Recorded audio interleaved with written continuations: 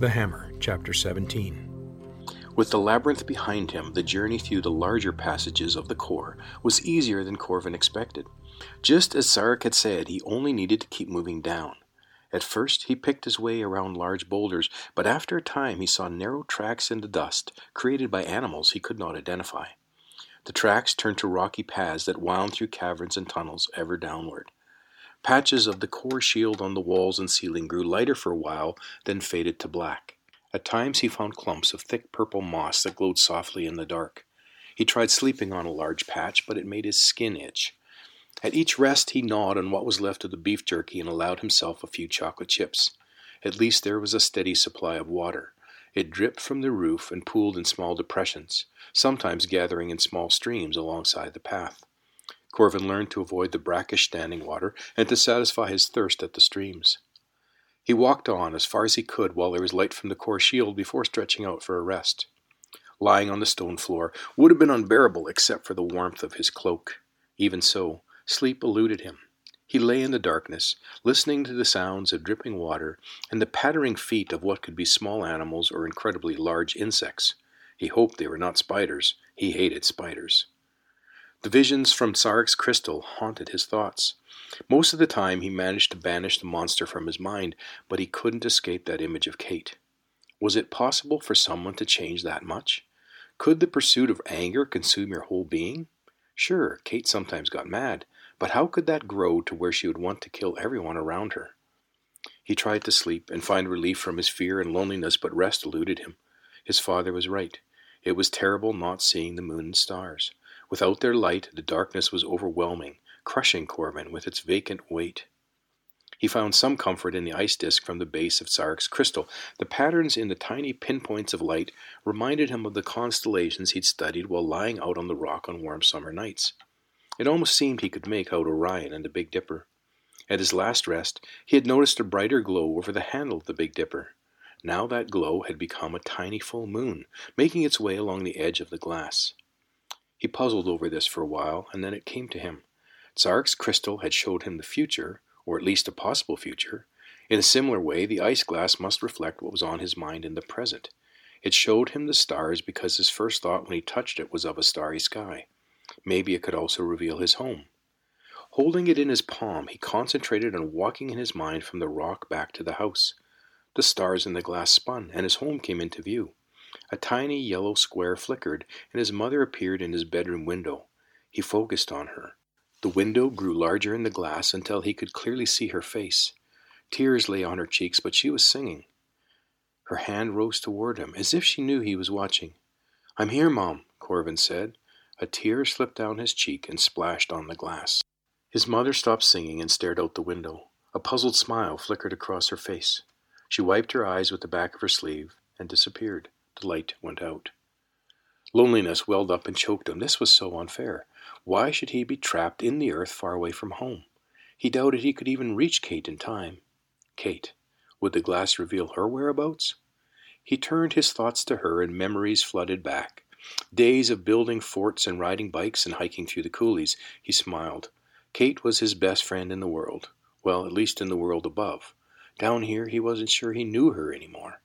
Pushing that thought aside, he concentrated on the Kate he remembered. A fond memory stole into his heart. He and Kate were lying on the rock, watching for falling stars. A coyote barked in the field, and Kate jumped and reached for his hand. It barked again, then all was silent. They stayed there, hand in hand, looking up at the stars until his mother called him in. Neither of them had ever talked about it. As he thought about this memory, the glass grew warm. He caught a glimpse of Kate in the darkness, tears trickling down her cheeks. "Hang on, Kate, I'm coming for you." The image of her in the mirror looked back at him in shock, calling his name so clearly he almost dropped the glass. He tried focusing his thoughts on Kate again, but now the glass remained dark. The light from the Cor rocks had ebbed away. There was no purple moss in sight. Everything was dark. Corvin lay back down on the ground and pulled the cape over him. There were times he was certain this must be a dream. A sharp rock poked into his ribs as if to remind him that he was not asleep. He wondered if it were possible for things to get any worse than this. His father used to say, "Cheer up, son, the worst is yet to come." His dad wanted him to learn to be thankful for what he had right now instead of focusing on what could go wrong in the future. Lying on the rocky floor with the rhythmic drip of water falling in the darkness, Corvin tried to come up with something positive. The first thing that came to mind was that his collarbone had healed quickly and he didn't need the sling anymore. The hammer had an effect on bones after all. It just took a bit longer.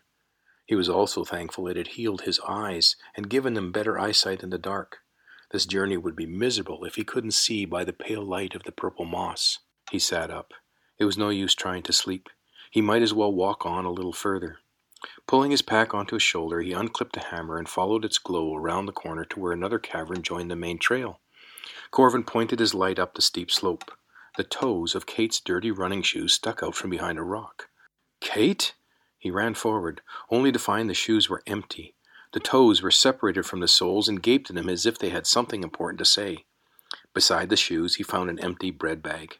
The smell of oatmeal wafted out at him, along with a trace of her lilac perfume. Kate must have just been here. It had actually been her calling when he saw her in the glass. There was a keen sense of disappointment, but at least he had something else to be thankful for. Kate was alive and somewhere just ahead of him. He called her name, but the only response was his voice echoing off the rocky walls. Hurrying down the path, Corvin saw a soft blue glow behind an outcrop of rocks. As he approached, the light grew steadily stronger. Whatever was down there was right on the path. He crept off to one side of the tunnel, keeping larger boulders between himself and the light. Picking his way along the rock wall, he approached a gap between two columns of rock.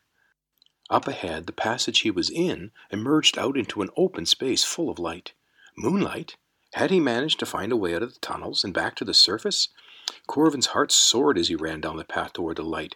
This meant Kate was out as well. They had both escaped from this terrible maze of tunnels.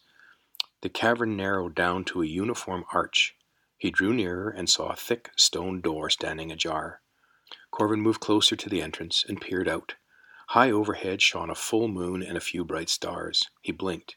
What had the fire stick done to his eyes? The moon was blue, and the stars in the sky pierced the black night with pinkish light. Corvin took another step forward and tripped on the threshold of the doorway. He put a hand on the door to steady himself, and it opened wider. Carved across the middle of the door was a row of the strange script from his grandfather's book. A wave of despair crashed down upon Corvin. Instead of a way out, this vast cave was just more of the core. He was going to have to go through yet another door and follow Kate deeper into the darkness. He was about to step through when he heard angry voices approaching. 2 men were arguing about who had checked the door last.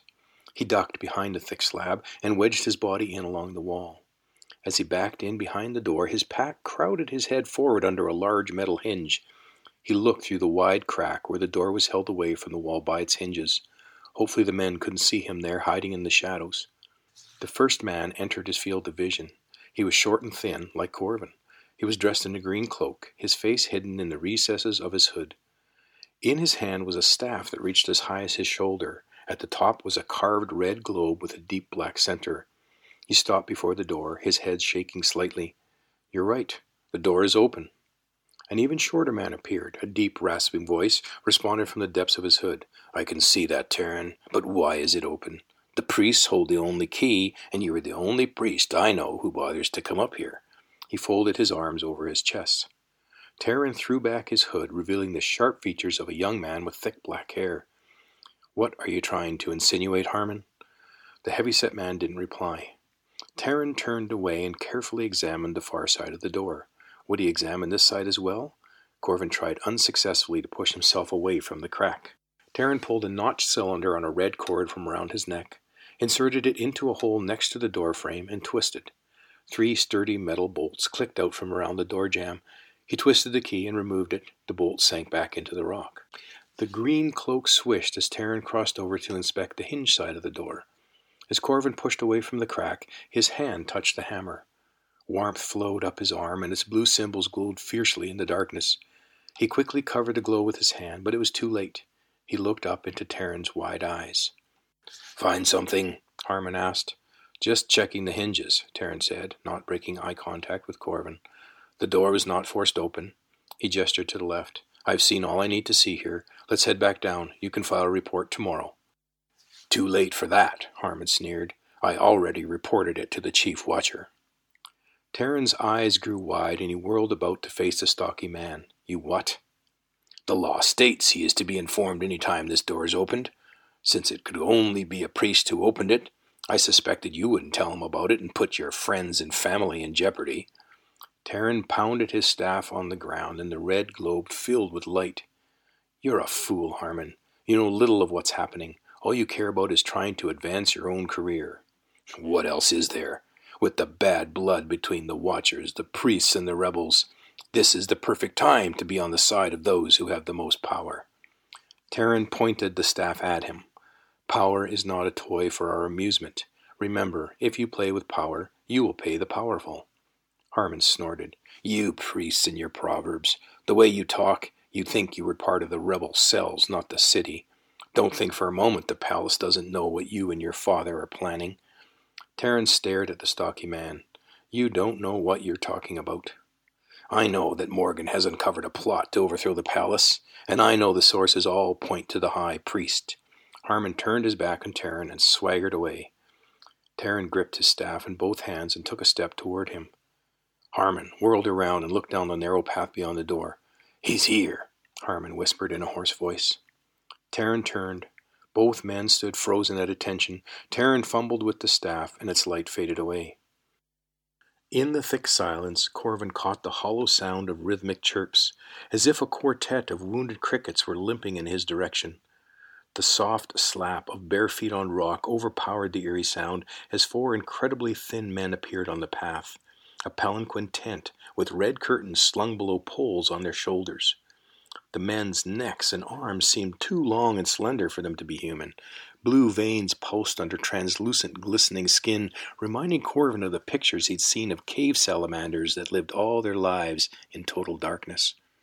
Their deep robes accentuated milky white faces. The tallest one at the front of the poles turned toward Corvin, empty eye sockets sealed under sunken eyelids. Its thin lips pursed and its blue tongue worked to produce the strange, high-pitched chirps as its head scanned from side to side. They must navigate like bats, finding their way using echoes. Corvin held his breath. Could their sonar find him through the crack? The palanquin's embroidered red curtains parted and a dark body oozed to the ground. Corvin stifled a gasp. It was a lizard, like Sarek, but much larger, almost Corvin's own height. Its head bobbed as its long, thin tongue whipped in and out, tasting the air that flowed from the cavern's door. Powerful biceps strained against twisted silver bracers wrapped around each arm. The muscles in its thick legs bulged and rippled under a scaly black skin as it moved with measured steps into the doorway and out of Corvin's line of sight. When it spoke, Corvin's blood ran cold. The voice was high and thin, piercing the stone door between them.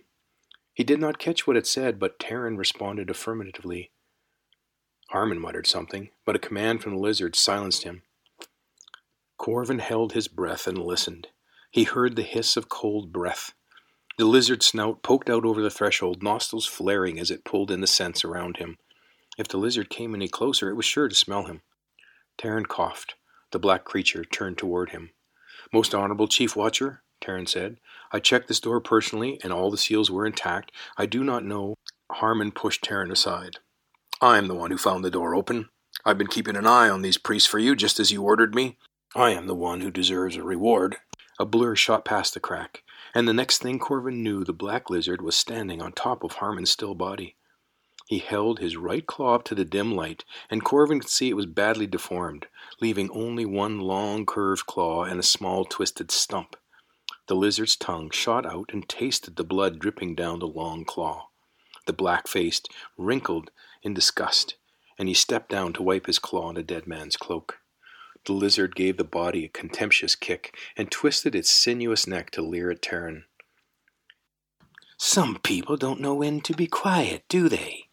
I do not trust those who cannot keep their lips shut." The creature moved in closer to Tarran. "But I also don't trust a priest who cannot keep his door shut. It smells of treason, of trying to start a rumor that the Corvan has come to overthrow the palace." Tarran pointed to the lock. The priest key was not used. The door must have been opened from the other side by the portal watcher. The black body flickered toward Tarran, words spitting past the forked tongue. If the portal watcher had been called, I would have been told. I am the chief of the watchers. The lizard circled around the man. Do not think I am unaware of why the high priest assigned you to represent the temple in my palace guard. He tried the same tactic with Morgan and failed.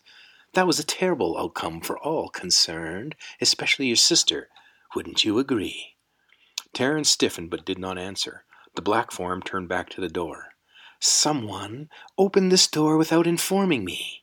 The lizard extended a claw toward Tarran. So I will take the key now.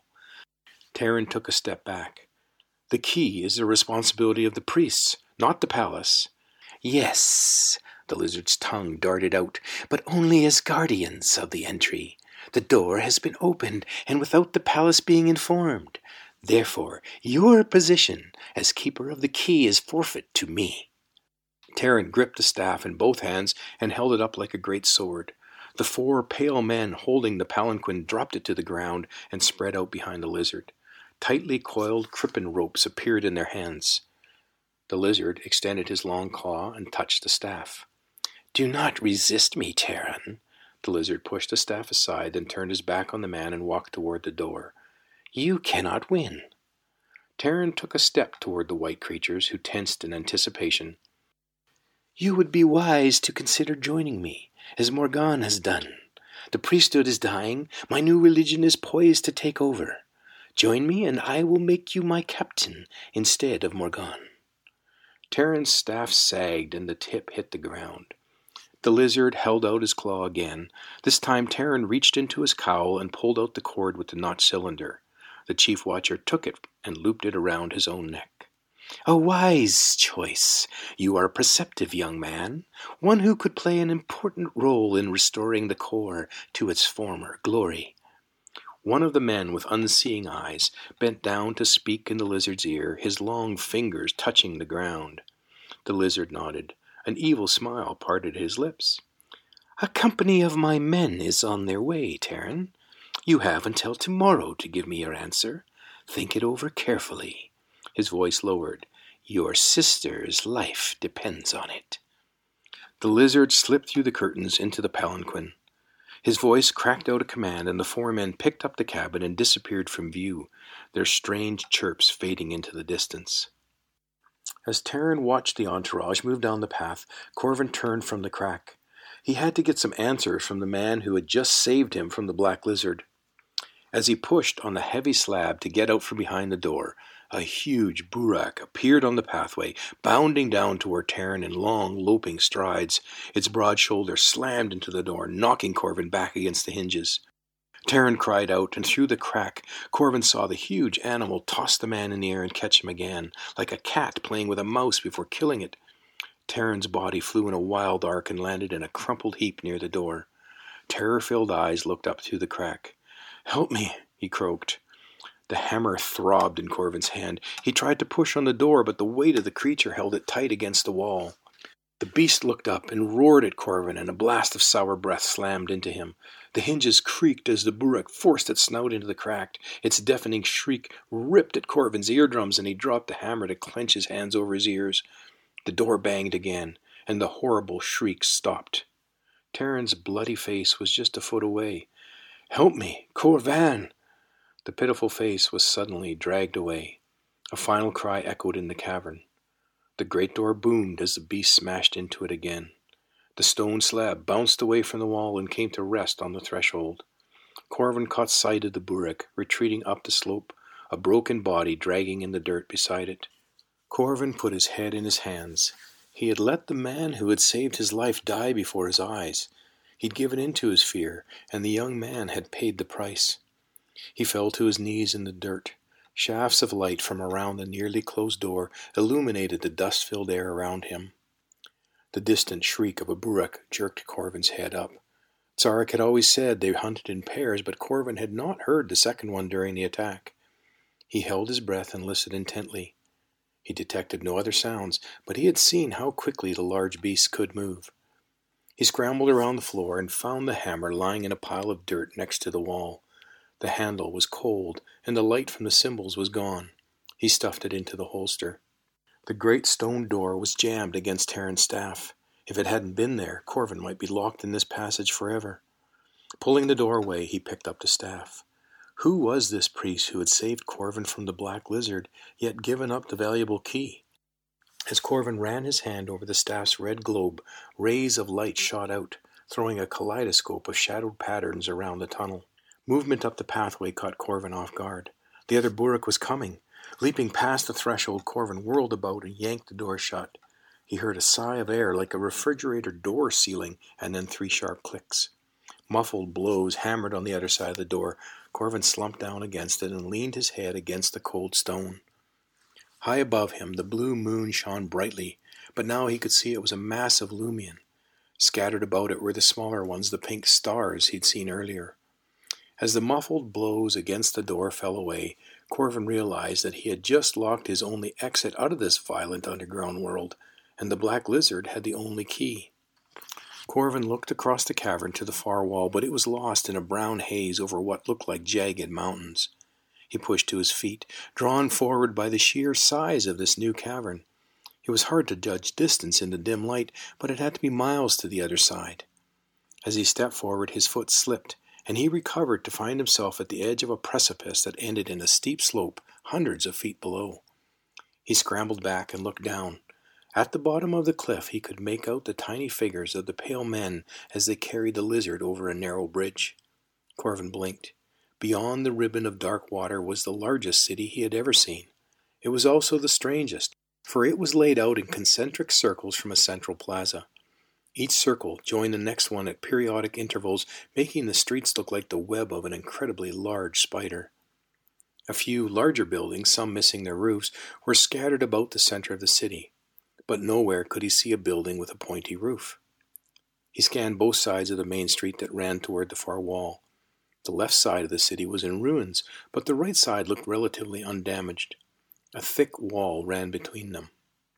When the lizard's pale servants reached the central plaza, they turned right and proceeded through a gate in the dividing wall. They marched up a wide street, through banks of fog that flowed down from a wide gate. Corvin looked ahead of the tiny travelers, his eyes open wide in amazement. Rising above the city, almost halfway up the cavern wall, was a stone figure sitting on a massive throne. Corvin inched closer to the edge of the cliff, his eyes wandering over the broad chest. Tiny squares of light shone through the stone robes of the statue. It was a temple of some kind, like the temple of Ramses in Egypt. Topping the wide shoulders was a rough block of stone. The face was not yet finished. Corvin's gaze swept down over a powerful stone bicep overlaid with writhing snake-like creatures. The arm lay on one of the wide armrests of the throne, its hand gripping a tall staff similar to the one Corvin now held. At the bottom, surrounding the huge stone feet, tiny figures crawled like ants around a circular stone wall. Great stone blocks were being moved into position with cranes and rollers. Hundreds of fire sticks burned around the construction site, casting their hazy heat waves into the air around the statue and making it look almost alive, like it might leave its throne and crush the city beneath its feet. Corvin peered into the gloom off to the left of the statue. Was that a pointy roof? A rough shove from behind pitched him over the edge. Before Corvin could scream, 2 powerful hands gripped his shoulders and held him dangling in thin air.